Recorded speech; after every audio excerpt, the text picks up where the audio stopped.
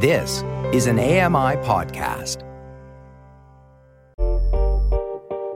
Hey, Dave Brown here. If you enjoy this podcast portion of our show, remember you can watch it live every day at 9 a.m. Eastern Time on AMI TV.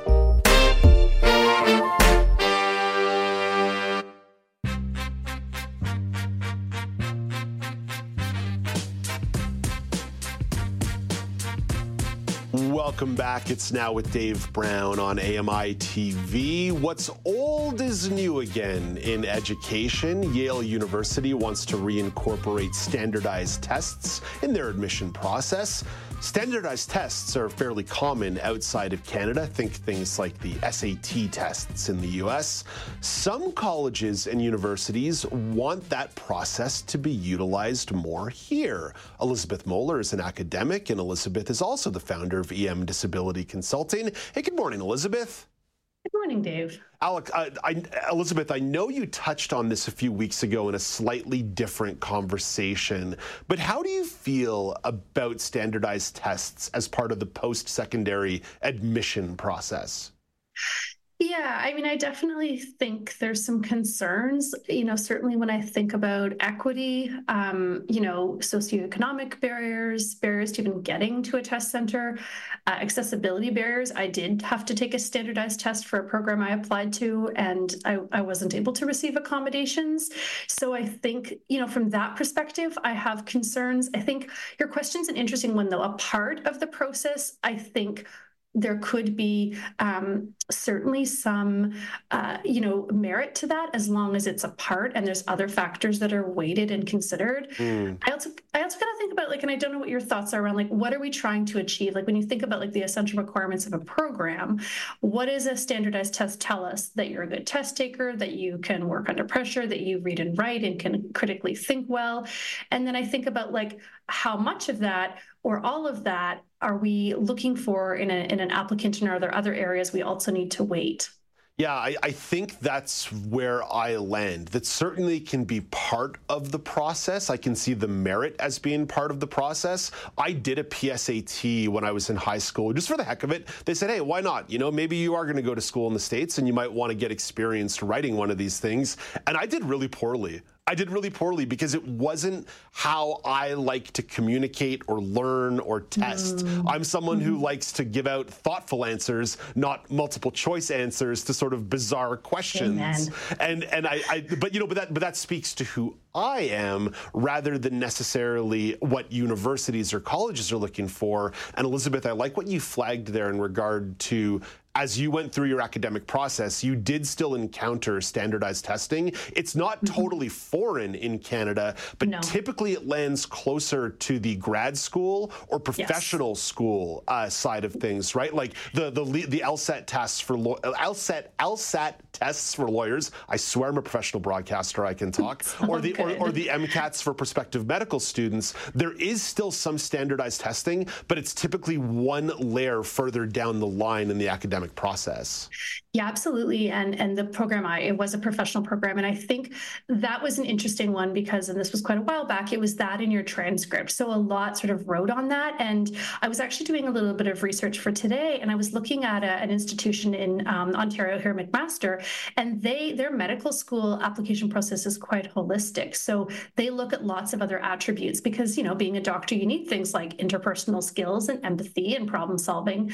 And so I think that's a part of a committee that I've been doing some work on at Western is revamping the admissions process to be more holistic. So having things like options for people to do a video interview or an essay, and the transcript and the test tell one part of that person's story, but they don't tell the whole part of that story. And so I think where we're both landing is I'm fine with it being a part of it. I'm even seeing some programs have an optional. So if you want to submit a test score, you can. But, that might be great for somebody who didn't do well and their transcript doesn't show their whole story. So I think, I think there's a place for it for sure, but I think how it's administered and looking at essential course and program requirements is really important. Just a little bit more to pull from here from the real world. Some provinces already have standardized criteria when it comes to high school year-end exams. For example, in Quebec, they use them for language, math, history. I did really well on the history test. I got the top score in the province. It's a little humble brag there. How could those existing models mesh with a push for more specific post-secondary standardized tests using what is already in place to potentially connect to the next level of academia? Well, first of all, I want you on my trivia team. I love a good game of Canadian trivia. I am an excellent pub trivia player. Okay, well, we'll talk. I think, so in Ontario here, we have the grade 10 literacy test. And I think that, first of all, it's a good benchmark to flag where you're at. So if there are problems and you're thinking about post-secondary, you can address those. But I think also, using some of those scores as, again, potential bridging to connect you to programs that might be interested. So maybe you did really well in history. So that could sort of flag programs of interest. It also might help, to be a part of the application process or even a part of, kind of your career coaching that you're getting in high school. So I think using those as benchmarks is really helpful just to see, especially in the grade like 10, 11, like where am I at and where do I need to sort of do the work to get where I want to go next? Elizabeth, one of the reasons why advocates at the academic level are pushing for more standardized testing before getting into university and college is because research shows that most first-year university students do experience a slide in their grades from where they were in high school.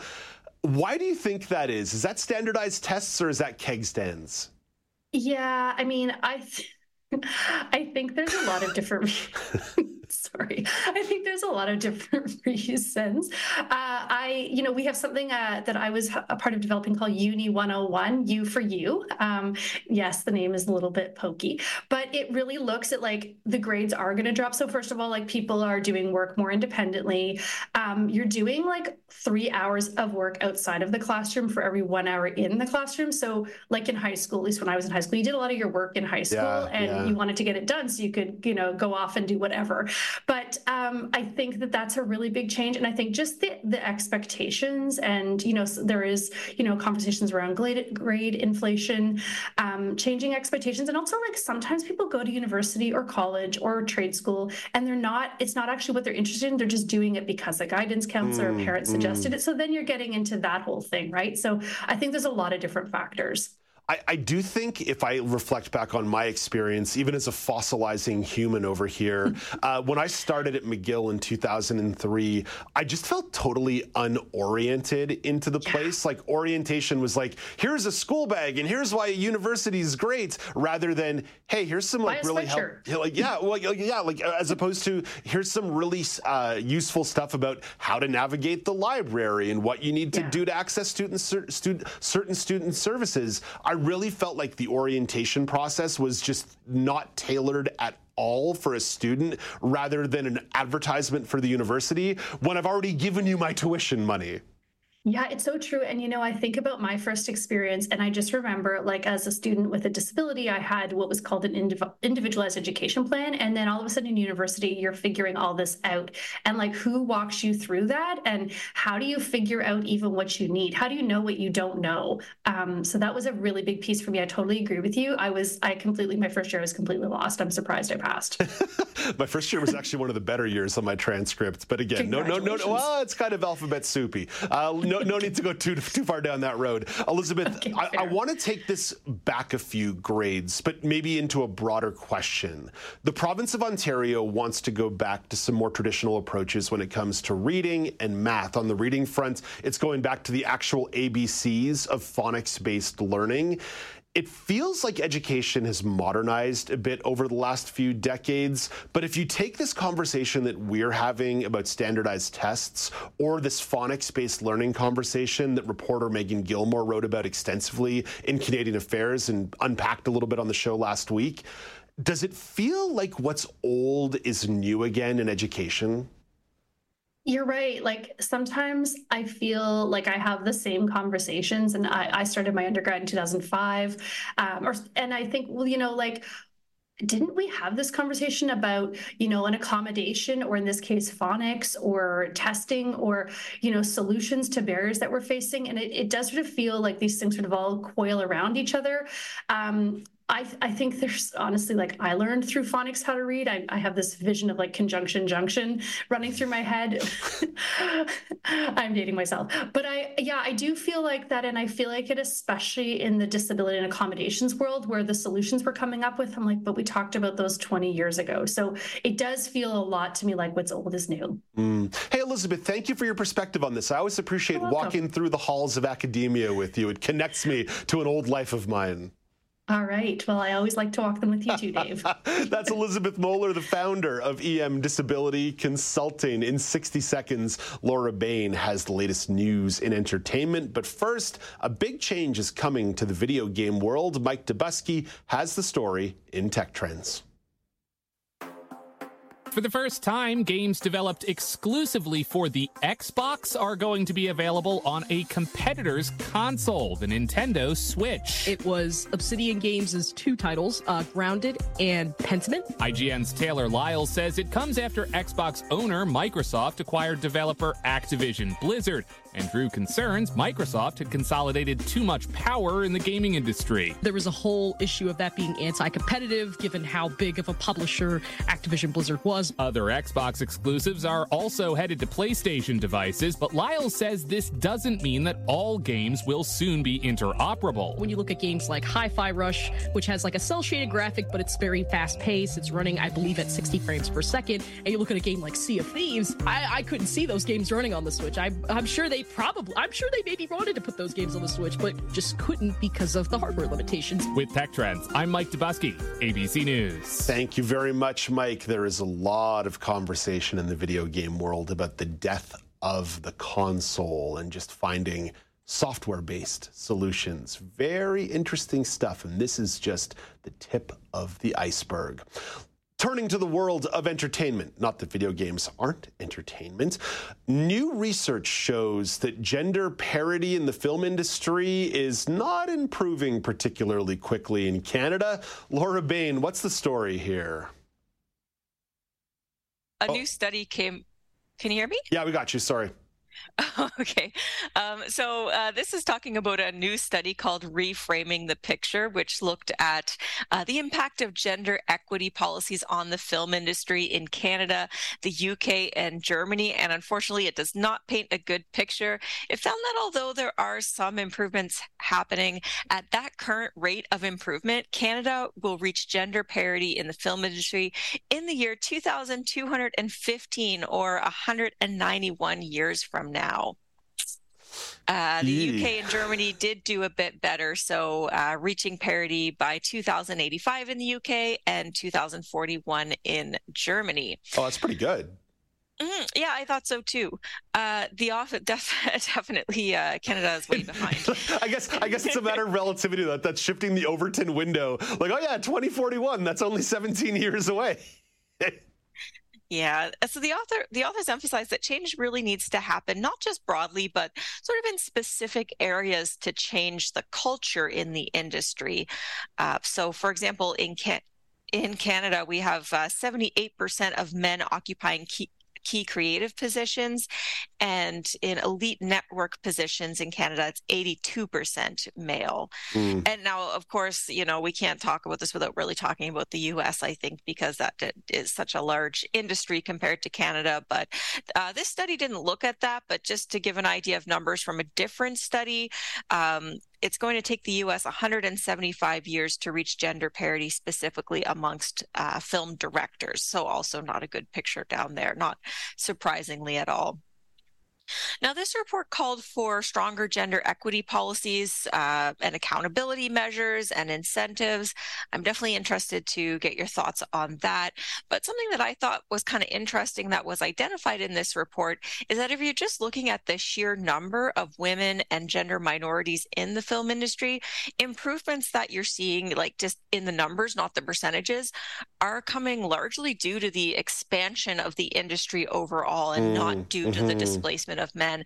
And honestly, I have to say, Dave, that if I feel any level of optimism, I think it's is in the broadening of the platform rather than in sort of gender equity policies, although I do think that broadening the platform is not going to make a difference when you're talking about those large production companies and kind of big players. But what are your thoughts on kind of this report?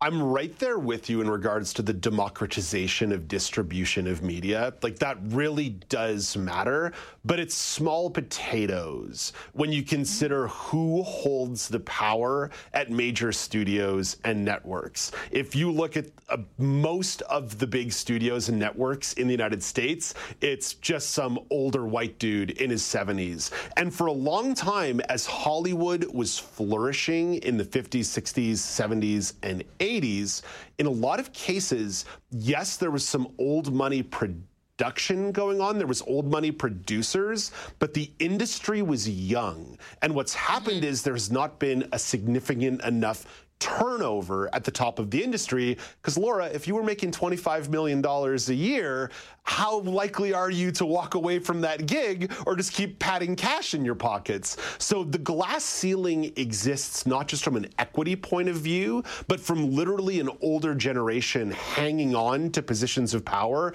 and not allowing that upward mobility anywhere than, say, middle management.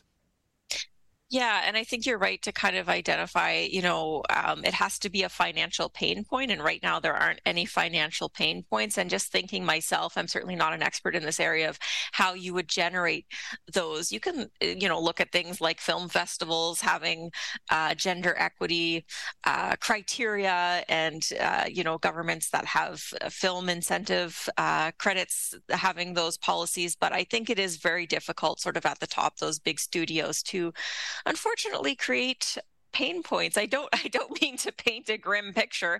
And of course, I think that it's important that we not just talk about gender equity, but also about intersectionality. Oh, yeah. So are we seeing, people of color? Are we seeing people with disabilities and LGBTQ folks is all very important. But it seems like it's an industry that is a little bit has gotten perhaps a little bit stagnant, as you've identified. Yeah. Listen, I'm pessimistic generally about it because I think where money lies power, and power creates culture, and that makes me deeply pessimistic. I will say that growth can occur exponentially if there is a ladder in place, if there is a pathway in place. But if there is no pathway and all the glass ceilings stay where they are, it doesn't matter how much you end up creating at the lowest possible levels if you don't give people the opportunity to grow in the industry. And that's become one of the big stagnation points inside the entertainment industry right now, which, by the way, is going through its own sort of collapse on the fringes here anyway. You see big studio flop after big studio flop, films that cost $200 million to make, $200 million to market, and then they make $80 million at the cinema. The industry is facing its own pressures here that maybe it got a little too big for its own britches, generally speaking. Well, I will pick up on the optimism about that exponential growth that can happen when you get people into key positions for a number of reasons, one of them even being mentorship. And I always think that it's important to address it at the top, but also sort of at the entry level and what's happening in terms of incentivizing underrepresented groups to get into film and television, university and college programs. Because I think when we look at people with disabilities, that's where we've seen, there are people like myself working in the industry who don't have that background. But I have to say that at the time when I was considering my options out of high school, it really was not accessible to me. And I have to imagine that those barriers are there for lots of other folks underrepresented in the industry trying to get in. So I think bringing people in at the ground level, education, mentorship, apprenticeships, and then also kind of at the top where they have the power to kind of actually create change. From point A to point Z, all the way through. Laura, thank you for this. Always nice chatting with you. Talk to you tomorrow. Thanks, Dave. That's Laura Bain at the Entertainment Desk. Coming up after the break, Quebec's new language laws are creating consumer and business concerns. That story will be featured in the Regional News Update. This is Now with Dave Brown on AMI TV.